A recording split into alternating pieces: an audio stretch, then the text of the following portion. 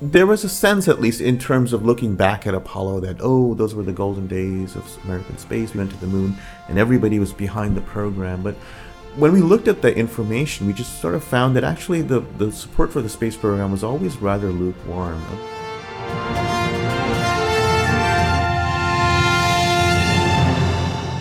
Hello, and welcome to Footnoting History. My name is Nathan. Space is a topic that, it seems, is often in the news these days, and in June of this year, the National Research Council's Committee on Human Spaceflight, following 2 years of meetings and deliberations, issued its official report entitled Pathways to Exploration, Rationales and Approaches for a U.S. Program of Human Space Exploration. The report looks at the long-term goals of the U.S. space program, particularly with an eye towards an eventual mission to Mars, and makes recommendations for the future of the human spaceflight program, its rationales, and its priorities. Dr. Asif Siddiqui is a professor of history at Fordham University, and he served as the single historian on the committee.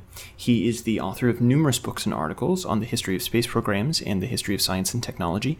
His most recent book, The Red Rocket's Glare, Spaceflight and the Soviet Imagination, 1857 to 1957, was the recipient of the Eugene M. Astronautical Literature Award from the American Astronautical Society. He has just finished a year-long tenure as the Charles Lindbergh Chair in Aerospace History at the Smithsonian's National Air and Space Museum in Washington, D.C. Earlier this week, I spoke with Dr. Siddiqui at Fordham's Lincoln Center campus about his role as the historian on the committee, the history of the U.S. space program, and the role of historians in creating and advising on public policy matters. Well, welcome to the podcast, Asif. Oh, it's my pleasure to be here. So, first of all, can you tell me a little bit about the committee, Right. And sort of what its goals are and how it came to be, Well, around 2010, Congress, or some people in Congress, basically decided that it was time to revisit the kind of state of the space program in the United States.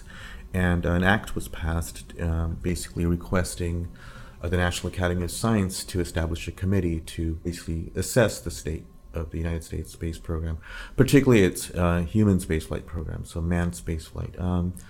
And so the committee was formed at that time, and I was invited to be on that committee. And we had about 14, 15 members. But it basically worked on the auspices of the National Academy of Science.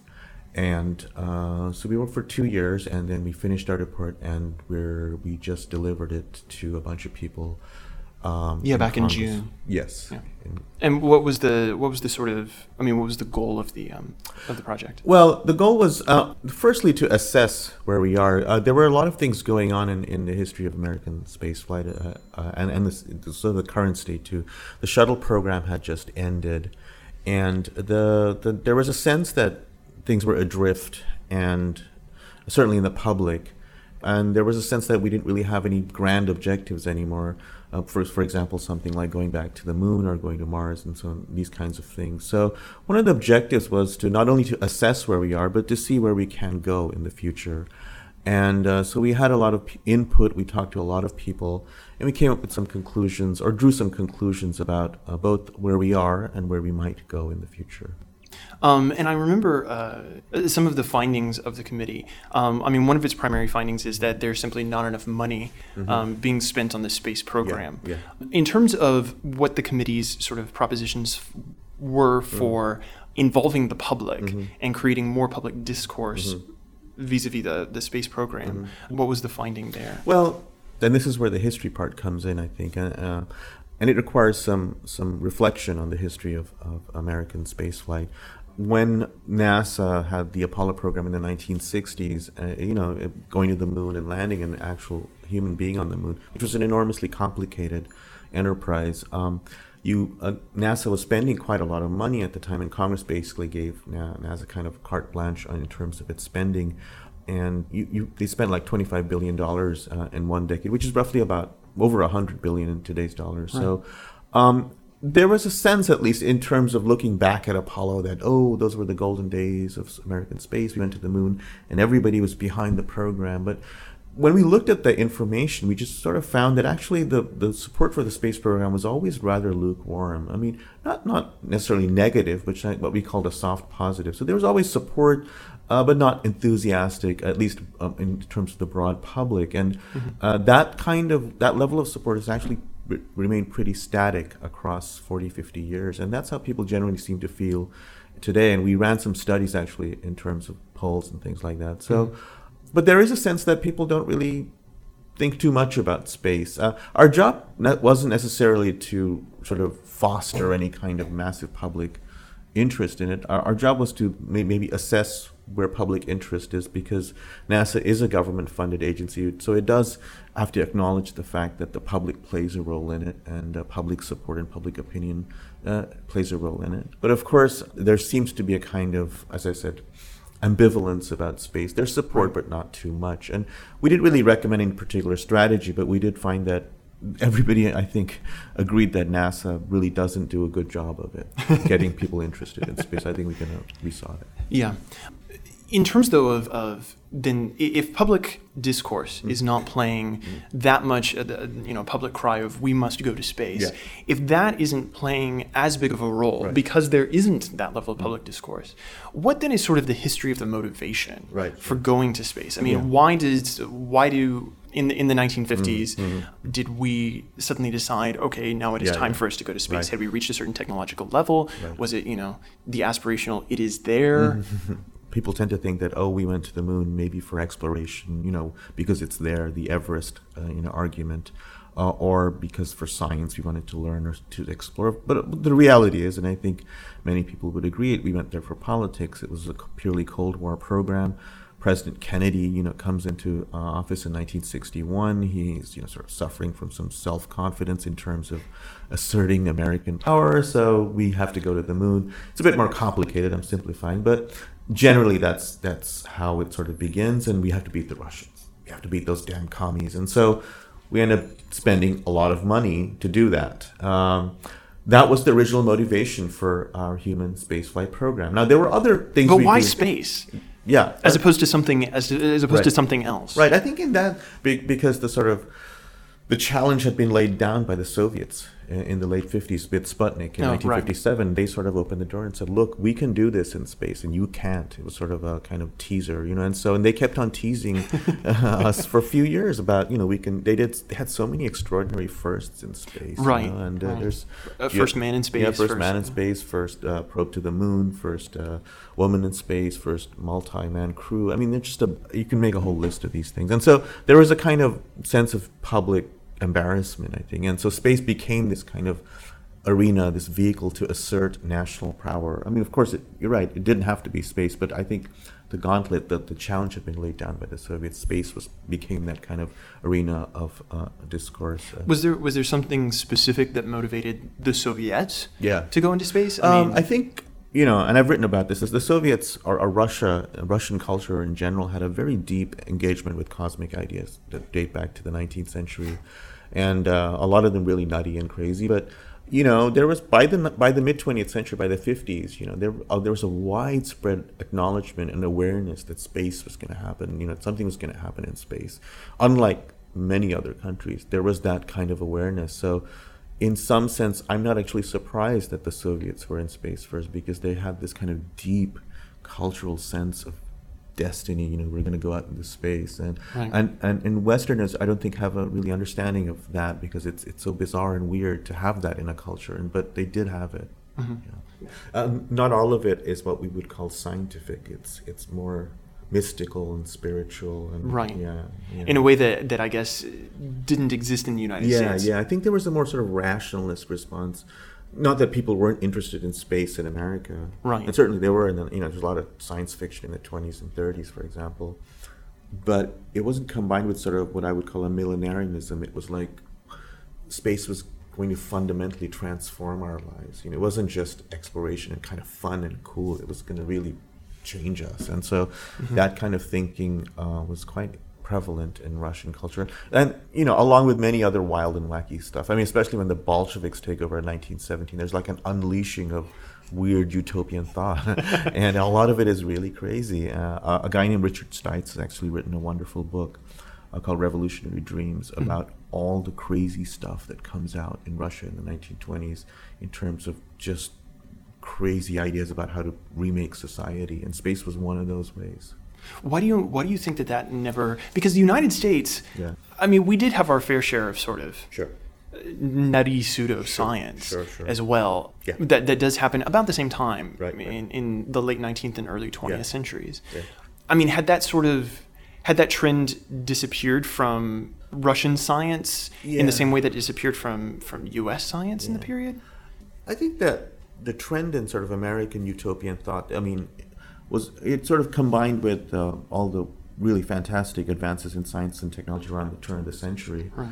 But American, sort of the, if I may say, the American cult of science and technology was really about things like, the Ford motor car or something like that, which was supposed to sort of manifest in real life, like the telephone and how, or radio or TV. Not that these things weren't also admired in Russia, but I think there was a kind of, I'm generalizing here, but a kind of a rationalist economic kind of rationale built in, a free market response, if you will, like a innovation and invention, these kinds of things, rather than spiritual and mystical. So. Well, okay, so once we are in space, Yeah. both on the Russian side and on the U.S. side, and it's Cold War, we have the space race. Yeah. How long does that motivation last? Does it last for the entirety of the Cold War? Does it end once we land on the moon? Yeah. Because the Russians, I mean, no one else to this day has, the Chinese, I think there's rumors that the Chinese may soon be on the moon. Yes, that's but, true. The joke is that by the time we get there, there'll be a Chinese restaurant. But the commitment, the political commitment to the space race doesn't last beyond the moon landing, which is 1969. Neil Armstrong, sets foot on the moon, right. And very soon, public and Congress lose interest in this. So, in fact, Congress was already reducing its funding. And so everything else has been sort of like, muddled kind of thought about why we should go to space, because the key political motivation was gone. So all the hand-wringing for the next subsequent 40, 50 years has been, why should we go to space? Now, there are some practical reasons why we should have a space program, such as communication satellites, weather satellites, and TV and mobile phones, and all these other practical things. But they're not that expensive, and they're not that sexy. The real question is, why should we send people into space? I mean, there's really nothing for us to do there in terms of practical reasons. So, and that's the question, unless you have a political thing, we're going to beat the Russians. So in the 70s, 80s, and 90s, people basically were constantly having to justify having to send people into space. And that's where we got, by 2012, we had a sort of modest program, the shuttle, and then we got involved in this International Space Station project, which is quite a huge project. It hasn't been anything quite as amazing as Apollo in terms of excitement. So something that will generate public interest. Not at all. Do you think that looking back over the history of the space program, how important is public discourse and public engagement? Because particularly today, we're at sort of this crossroads, I think, in the entirety of the way that that government functions. Because with things like social media and, I hate to say the internet, because the internet's been around for decades now, but, it was under, I can't remember if it was the late Bush White House or actually with the Obama White House that we start the idea that, if you get so many 100,000 signatures to a petition on whitehouse.gov, that the White House will issue some sort of official response, something like that. So we're using the sort of modern social media connections to interact with the public on a large scale. And in a way, sort of the ephemeralness of things like Twitter and Facebook are kind of driving the way we do public policy, because things get retweeted so that you can raise public consciousness and public awareness.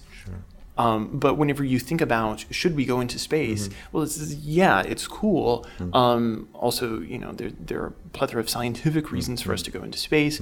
There are some perhaps even ethical reasons for us to go into space, which I feel like the public discourse on that is about to really hit once Christopher Nolan's Interstellar premieres this fall. Very exciting. Just because, it's the latest take on this whole thing of something that Stephen Hawking once said, which is, we have to, I'm paraphrasing here, but basically we have to go into space in order to prevent the human race from going extinct.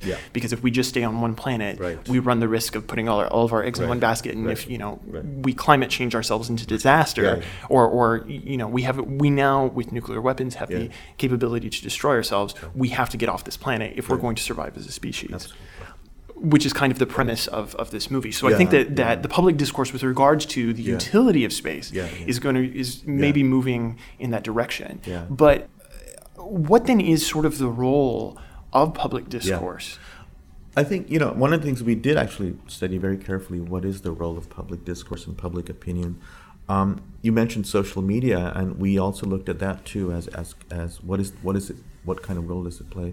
And a couple of members of our committee actually looked into that. And for better or for worse, social media plays a role in articulating and shaping public opinion about important things. And but I have to say that social media is like there's the signal to noise ratio is always tilted towards noise, because you have a lot of opinions, and a lot of them.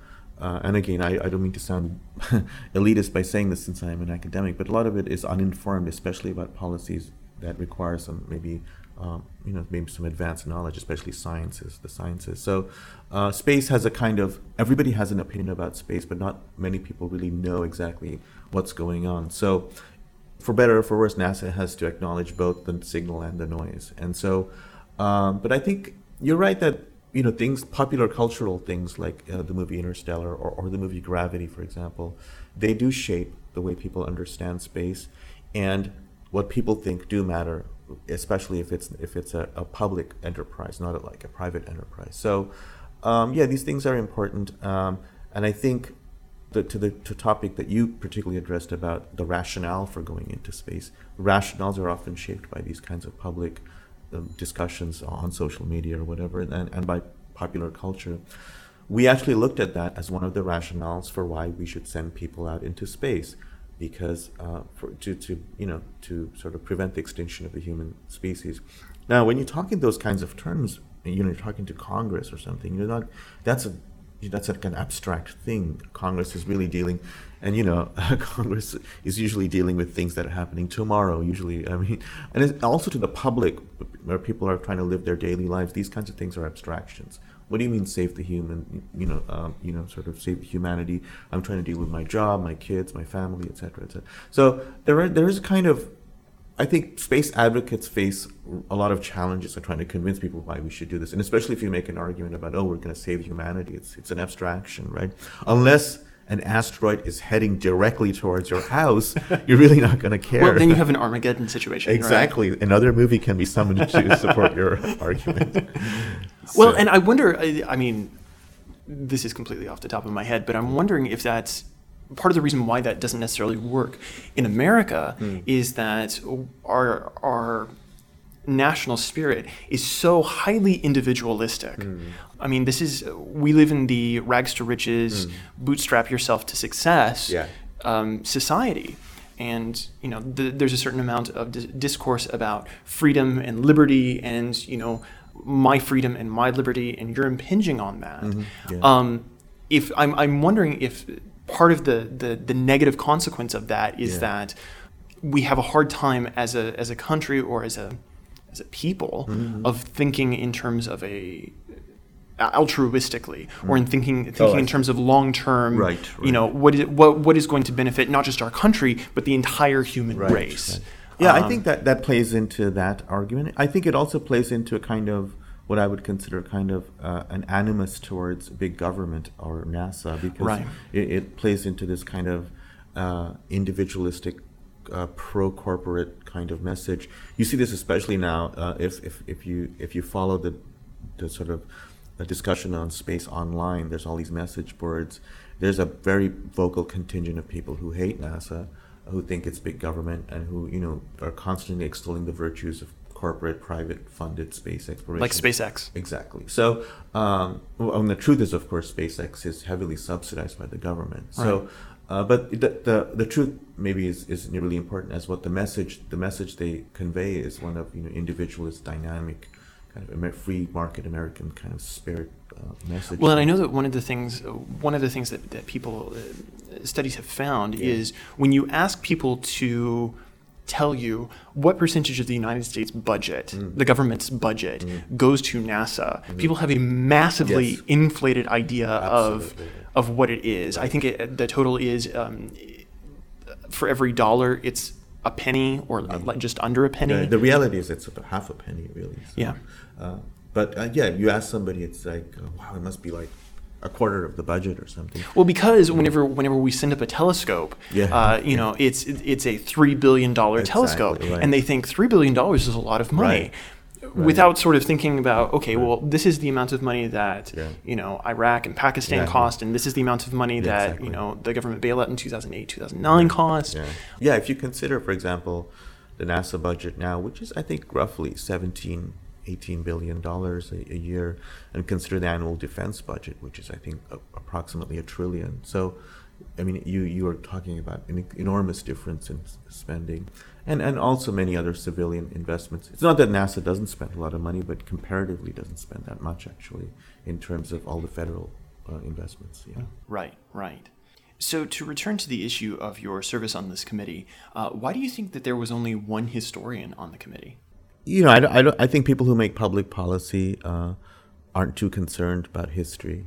And so I actually think it's amazing that they even had one historian on the committee, because the fact that somebody somewhere thought history was important. We, as historians, understand that history is important, although some of us maybe have trouble explaining why. But we understand it sort of intrinsically.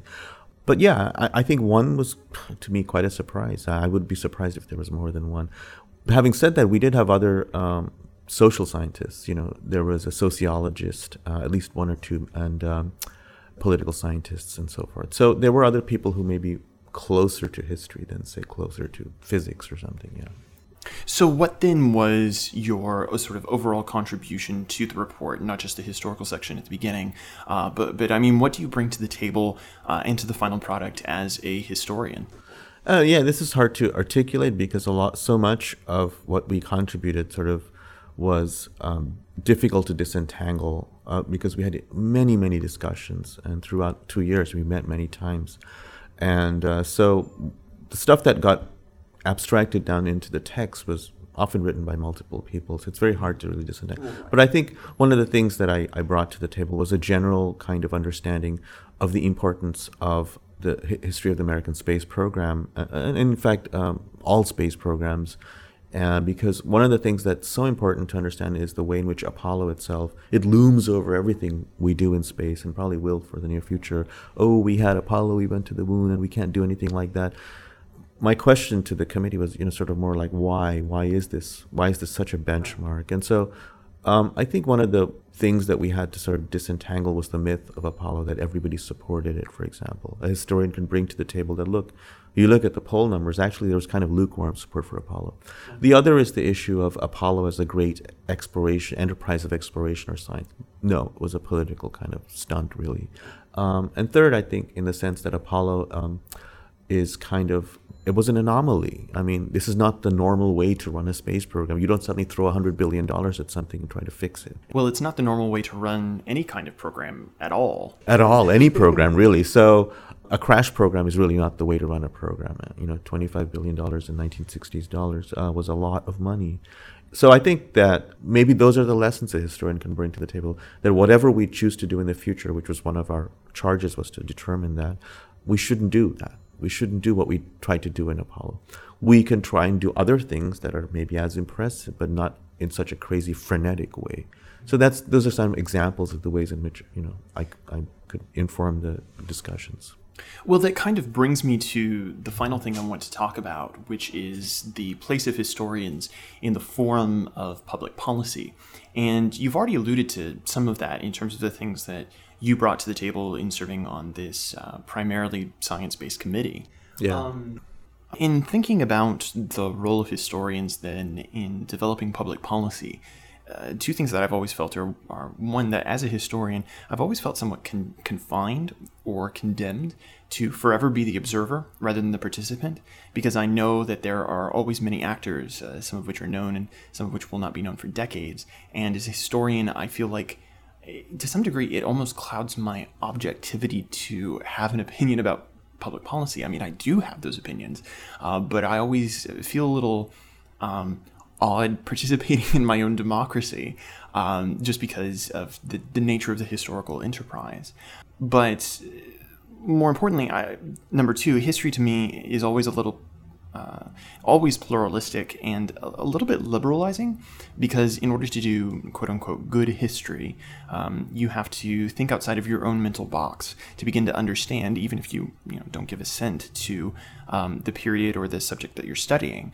But I'm interested to know what you think the role is for historians in the public sphere, as someone who has just served as both a chair at the National Air and Space Museum and as someone who's just served on a governmental committee.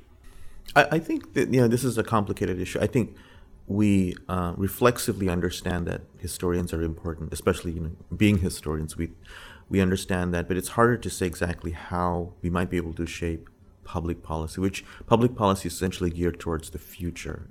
And an example I can give is that, going back to your comment about a good history is essentially engenders a kind of pluralistic perspective among the person who's doing it. When we were beginning work on our committee, there was one member who, was thinking that Apollo was a time of great public support and enthusiasm for the national space program in the U.S. But was surprised to discover that, in fact, there was kind of lukewarm support for Apollo. That's a kind of an example of a way in which we have a national narrative about some event that it's just beaten into us, and a historian can come and say that no, this is actually simplistic version. It's much more complicated, and often the reverse of what you may have thought. And these are the kinds of things I think historians can inform public policy, because if we shape public policy by depending on these kinds of very simplistic notions of what happened, often we end up in articulating future policies that are just as sort of unsophisticated and not thought over. So I think that's one of the ways in which I think history makes our understanding of our very sort of existence much more complicated. It's things are much more complicated than we really think they are. And so and that's a mantra that we repeat all the time as historians. This is not as simple as you're making it out to be. I don't know. I mean, I concur with that. Yeah. It still feels confining for our role to be that of the doubting Thomas. Yeah. Well, I think you're right. I mean, it's not just a way to shed doubt on something, but it's also a way to sort of establish the idea of precedent, by which I mean that often people will shape public policy and think that's the first time they're doing something. An historian can come to the table and say, look, this has actually happened before. For example, if you think about something like Apollo, massive spending, national federal program, you think, wow, that may have been the first time we ever tried something like that. Well, of course, it's not true. Prior to that, you had the Manhattan Project, which was huge and national and federal. And prior to that, you had the Tennessee Valley Authority developing that whole area. So there's ways to think about these projects that have precedent. I think historians provide that also, a kind of knowledge that these kinds of things have been there before, and there were ways that we dealt with these problems. Now, how that translates into doing the things in the future, I think in this particular report, you'll find lots of language actually in the various places in the report saying that we actually did it like this before, and it was either whatever right or wrong, and we must do it like this in the future. And that is a not insignificant, I think, contribution one can make, that kind of contribution. So yes, there's one way, we cast doubt, it's much more complicated, but the other is to say that there's precedent for whatever we're doing. But there are, I think, other ways too. I think having a professional academic historian brings a kind of academic perspective into these kinds of issues, as opposed to, say, a layperson's understanding of history. We all understand that, I think, especially us being in academia, that there's a big disconnect between what lay people think about a historical topic and what we think about a historical topic. Well, and also the term historian, and I'm probably going to get in trouble for this, and it's a bit of a shop talk grudge, but the term historian gets applied to people who are not historians or are not professionally trained as historians, sort of anyone who writes a history of something. Yeah. Because the vast majority of popular history books, the kinds of things you find on the shelves at, say, like a Barnes & Noble, are written by journalists. And in fact, you'd be amazed by, I think, 95% of what has been written about the space program has been by journalists, writing journalistic histories by books you buy at the airport. Right. And so I think, and that shapes people's ideas about what happened in space. Just as in any other topic, I imagine, as a historian of the Middle Ages, you're probably frustrated by what's popularly written about the Middle Ages. And so, but you... It's all about the Templars. Right, exactly. But I'm sure, and then they may, I don't know you, but I've met other medievalists who are frustrated by that popular notion of, and you're sort of fighting against an avalanche, a tide of what you're doing. And so having an actual historian with a PhD in history, not that a PhD is always going to get you, but just, I'm professionally trained. And so I have some of the tools that I need. One needs to study history. So having that person on a committee, I think, is maybe a corrective against the tide of popular history. Now, having said that, I don't want to come out sounding elitist. There is a very important role played by popular history. And I write popular history too. And I've published stuff in that venue. So it has a role. It's just that I think one needs to be careful about how to evaluate what's written popularly, whereas academic history is generally sort of evaluated. Then we have a system of how to evaluate, and we have a peer review system, et cetera, right. that I think has a more sort of effective way to, keep up a certain standard. Well, and to talk for a moment about this issue of popular versus sort of academic, within the discipline, there is sometimes this dichotomy between popular and academic history. I mean, a false dichotomy, I think, where people who write popular history are often looked down on. I don't know of an instance personally where, say, someone didn't get tenure for writing popular history, but who knows? And I do think that professional historians should write more popular history. We need to engage with that forum. But in terms of this report, do you think that you wrote more of a popular history or an academic history here, given what the committee was trying to do and sort of the objectives and the venue of the committee? Yeah, that's a tough question. I think it's a little bit of both. I think we have all the structure and apparatus of academic work. It has all the footnotes and all the primary sources and whatnot. But I think in a way it's also meant to speak to a larger audience. Academic history and academic historians such as myself, when I write a journal article or write a scholarly book, I'm essentially speaking to my colleagues and peers within the historical discipline. So I'm speaking to such issues as historiography and where it fits in the literature, the arguments, and the history of the debate of the yeah, topic. exactly. So those kinds of things aren't necessarily important in a report like this or in popular history. No one wants to pick up a book in an airport and start reading about, arcane historical argument about some esoteric topic. So I think in that sense, this is somewhere in the middle. But I think they did want a professional sort of academic perspective on this. They didn't want the guy who wrote a book on Apollo on the side, and so but there are hundreds of these books, right?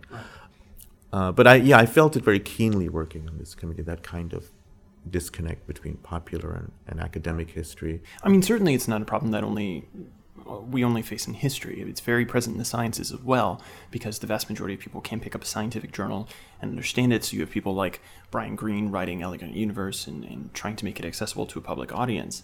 But the realm of popular history, and I know I condemn the dichotomy and now I'm using it, but particularly for someone like me as a medievalist, that's how we engage with the public.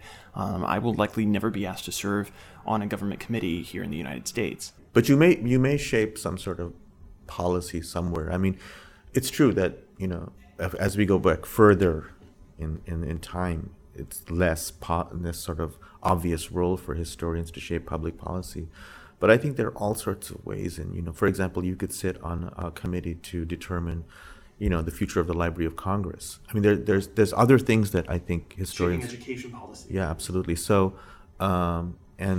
and what we bring as historians to the table is a set of tools and skills more than anything else, So not just our particular arcane dissertation topic. So I think in that sense, I do think it's a very big positive to have history people on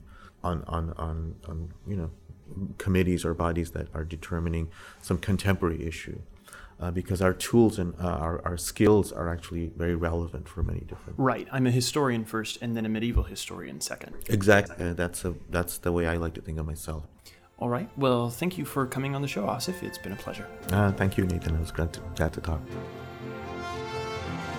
This has been Footnoting History.